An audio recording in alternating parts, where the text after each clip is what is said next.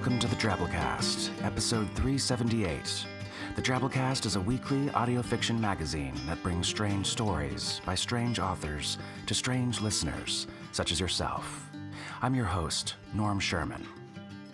Our story this week is something else. You're gonna love it, folks. We actually came across it from one of our fans and frequent collaborators, David Steffen, who runs the Diabolical Plots blog, where he does podcast reviews and where this story first appeared. If you enjoy this story this week, and I know you will, check out Dave's site at www.diabolicalplots.com and stay tuned till after the story for a promo from Dave. All right, let's hit this. Our story this week is Cyborg, Giraffe Cleans House by Matthew Sanborn Smith. Matthew Sanborn Smith's work has appeared in Cheezine, Albedo One, the Starship Sofa podcast, and at Tor.com. He's quite the funny guy. I've known Matthew for years, and you should go check out his podcast at BewareTheHairyMango.com, which regularly features more of his awesome work. The story is read to you by the one, the only, the Amy Sturgis. Amy holds a PhD in intellectual history and specializes in the fields of science fiction and fantasy and Native American studies. How awesome is that? She lives with her husband, Dr. Larry M. Hall, and their best friend, Virginia, the Boston Terrier, in the foothills of North Carolina, USA. Oh, no kidding. The story is produced by Drabblecast producer Adam Pratt, and all music is by Kevin MacLeod of Incompetech.com, used under a Creative Commons 3.0 license. So without further ado, we bring you Cyborg Giraffe Cleans House by Matthew Sanborn Smith. Cyborg Giraffe Cleans House. A plate, another plate burst upon the kitchen tile. This one broke into 3 large pieces and assorted ceramic crumbs. Giraffe closed her long-lashed eyes and prayed to her mini-makers. Why in the world would the people make one hard thing that was so likely to smash into a second hard thing? "Another one!" Ms. Matambe yelled. "Get out of my kitchen immediately!" She seemed to have been lurking near the kitchen entrance in anticipation. Giraffe didn't bother to look. That unshining face made guest appearances in her night terrors. It was Tuesday, so it would be the zebra print dress, the long strand of Moroccan beads, and those slapping gold sandals. Giraffe turned off the water, wiped her hands on the dish towel, and let out a long sigh.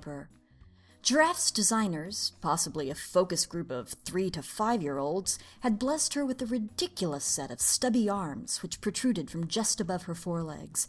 She had to almost climb into the sink to wash the dishes, and with the proximity of the wall behind the sink and Ms. Matambe's impossibly low ceilings, which Ms. Matambe insisted were high ceilings, Giraffe's head was pressed snugly into the upper northwest corner of the room. She had to rely on her silicone-skinned hands to feel her way through. "I wanted something graceful like a gazelle, something that would look beautiful in my home, and look what I got," Ms. Matambe said. "I would prefer a wildebeest to you." "My sincere apologies, ma'am," Giraffe said. "If you will excuse me, I must step outside, ma'am." "You are always stepping outside and inside again. What is so important outside? You're letting in flies." "My neck hurts, ma'am. From bending, ma'am." Her polished hooves clopped across the floor. "They can make a giraffe that can walk and talk." "I could walk long before the enhancements, ma'am." "But they can't make a giraffe whose neck won't hurt indoors." "I should like it if they made one of those as well, ma'am. I encourage you to take that up with the agency, ma'am." No wonder the dishwashing machine had quit in a huff.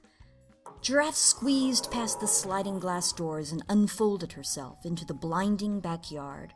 Her head bobbed to the top of her height, as if it was one of the floats in Ms. Matambe's pool, escaping from beneath its wriggling child. She stretched and bent her neck back as far as it would go. Vertebrae popped like bubble wrap. Oh, that felt good. Giraffe fantasized of roof-removing storms and arms that reached to the stars, scrubbing out stubborn sunspots with the lemon-scented dishwashing liquid of the gods. She shook one stunted tyrannosaur fist at the sky, or perhaps at her neck. She swore revenge on something. The Kawawa's lion sunned itself in the next yard. Intellectually, she knew the lion should not harm her. Nevertheless, she kept a metaphorical eye on it when they were outside together. If she didn't fret so much over scratches, she could have kept a literal eye on it as well, given their removable nature. Giraffe looked back into the kitchen. Ms. Matambe watched her while shouting into her headset, presumably at Mr. Matambe. "This is not a servant. This is some sort of insult. This clumsy beast is destroying our home. We can't afford to buy a new set of dishware every week. I want a replacement now. I don't care if there are no others available. Demand an exchange with someone. You have people below you. Well, someone must have one." Giraffe heard all of this through her cybernetic ear, while wondering why anyone thought that a cybernetic ear would be important for a giraffe housekeeper. Most of her enhancements were questionable, to be honest. Disco ball eyes?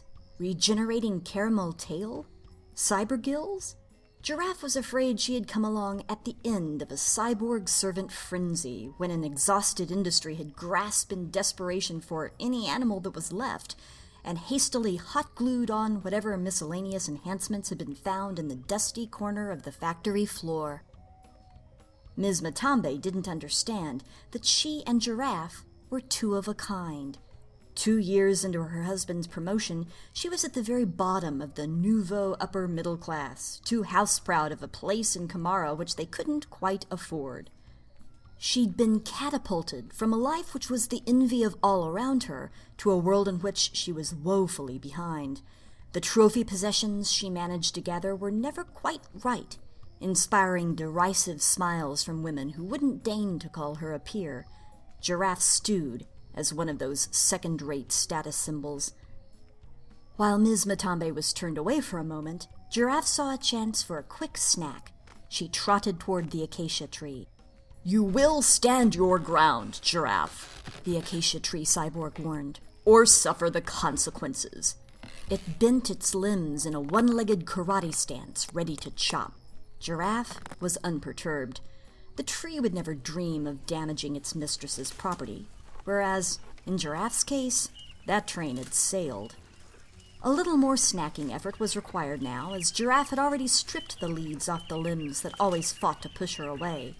The lazy acacia and its slow-growing leaves made it necessary for Giraffe to go deeper. But Giraffe always won. Trees simply didn't have the killer instinct of the ferocious herbivore. Giraffe chewed greedily, undaunted by the acacia's screams. They were screams of indignation rather than pain, anyway. Probably. Giraffe tried to alleviate the tree's outrage with her soothing words. "You taste infinitely better than Ms. Matambe's giraffe chow." But the snobby tree didn't seem able to take a compliment. "Enough!" it cried. It stopped trying to push Giraffe away and instead embraced her. Giraffe had only wanted acceptance from the acacia. Its affection was totally unexpected, though perhaps, Giraffe thought, not unwanted. But alas, Giraffe had been mistaken. The tree's limbs cybernetically enhanced thorns pressed into Giraffe from either side. Like that, the acacia had become an enormous mouth, and Giraffe had become a ham sandwich. "What is going on here?"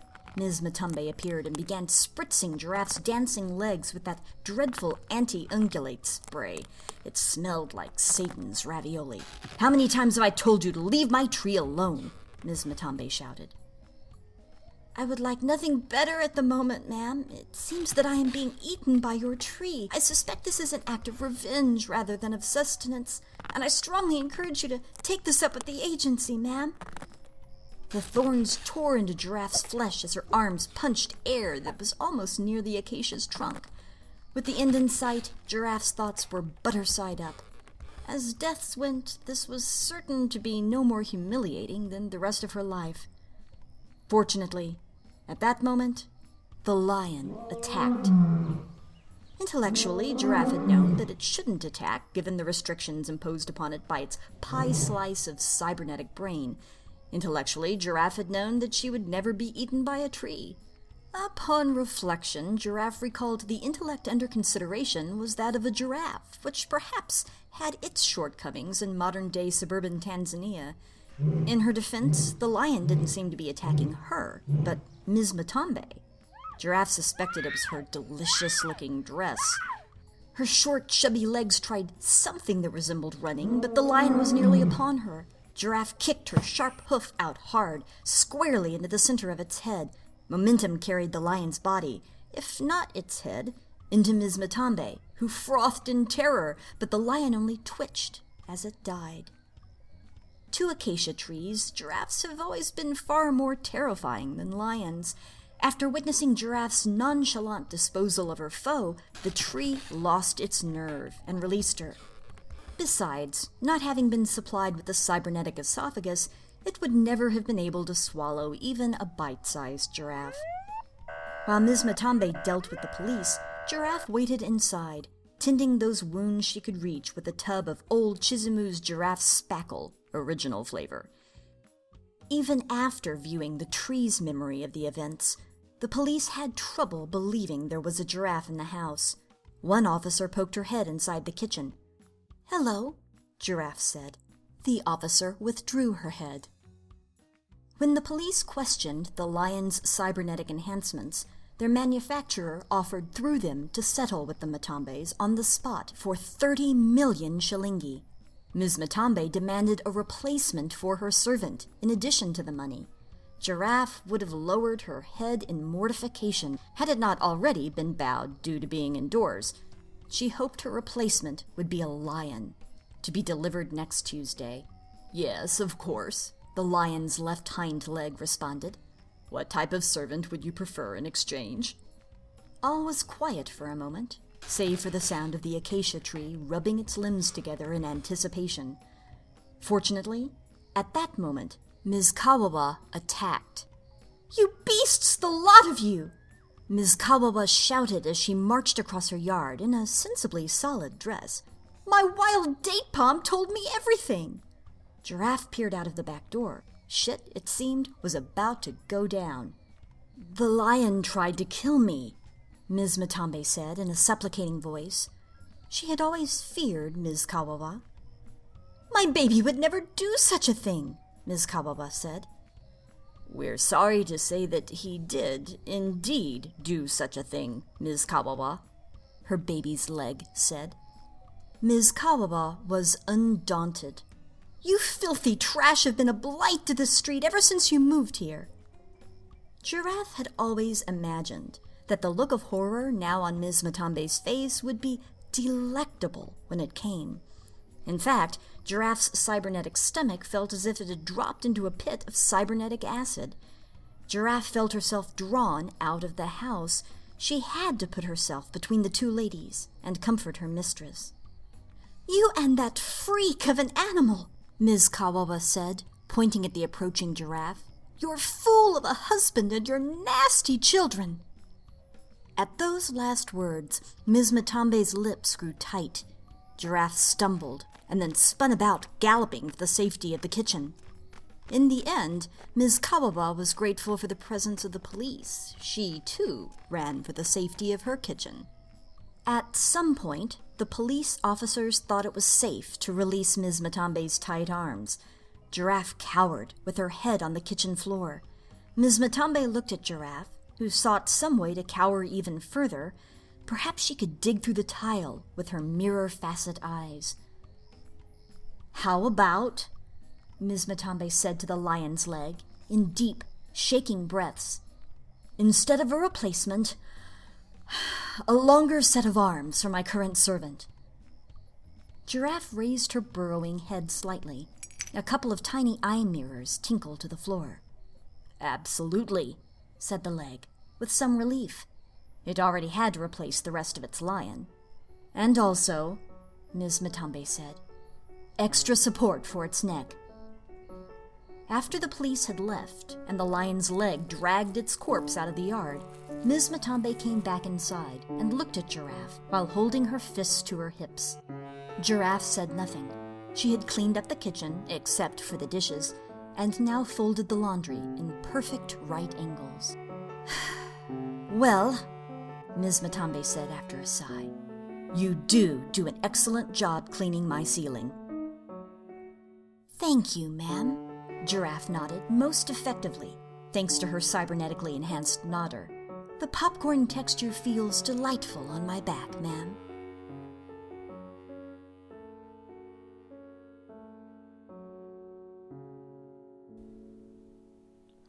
Hello, strange people. This is David Steffen, editor of Diabolical Plots, the original publisher of Giraffe's Cyborg Cleans House.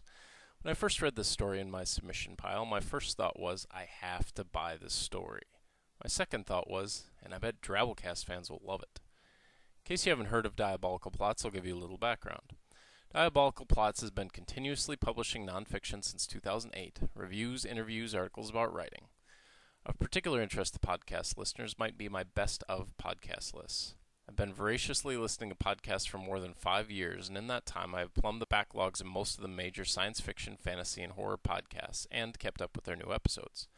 Whenever I finish a new podcast, I write up a list of my favorite episodes, and I do the same for all the podcasts I keep up with every year. Nonfiction is a great way to engage with the science fiction community, but what I most wanted to do was to collect and publish original fiction, the kind of fiction I most like to read. Weird ideas, satisfying story arcs, and characters that make me care. The stories might make me laugh or cry or just to ponder. I like variety. I wanted to publish fiction, but didn't have the resources to pay what I wanted to pay the authors.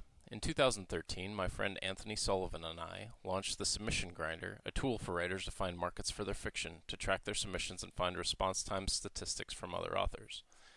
The tool has gained enough of a following to allow me to publish fiction, so 2015 marks the first year of original fiction on Diabolical Plots, one story a month to get started. If you like this story, stop by www.diabolicalplots.com to read more. We have stories about pods of sentient starships, Roombas finding religion, superhero bureaucracy, fun, weird stuff like that. If you like what I'm publishing, spread the word, consider a donation, or, I don't know, whisper the stories into your friend's ear while they're sleeping on your couch. If they wake while you're whispering, pretend like you're sleepwalking. If they don't believe you're sleepwalking, then throw a pillow at them and run away. Thanks for listening, and stay weird. If you're into podcast fiction, as I imagine you might be, what with, listening to me right now and such, you're going to want to check out Diabolical Plots. Dave does the best, most thorough rundown of speculative fiction on the internet. His best of podcast lists are a great place to connect if you like top-notch audio fiction. www.diabolicalplots.com. All right, let's hit our 100-character story winner this week by Drabblecast forum member Nibbery. Here it is. I'm so cold, spinning all alone through the dark. All I ever wanted to be was somebody's home, but I am too far from the sun.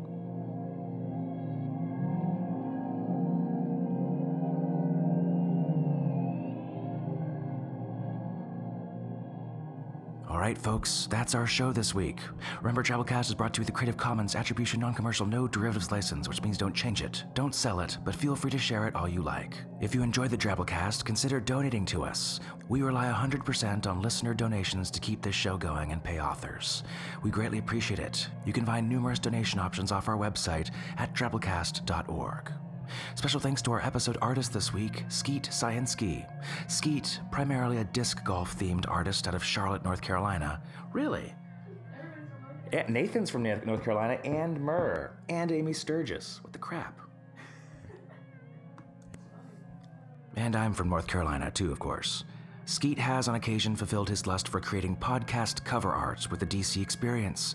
Try it with bacon. Find Skeet at beyondthedisc.deviantart.com. Our program this week was brought to you by Chief Editor Nathan Lee, our art director Bo Kyer, with additional help from Nikki Drayden, Tom Baker, David Carvin, and David Steffen. We'll see you next week, folks. Until then, this is Norm Sherman, reminding you, they can make a giraffe that can walk and talk, but they can't make a giraffe whose neck won't hurt indoors.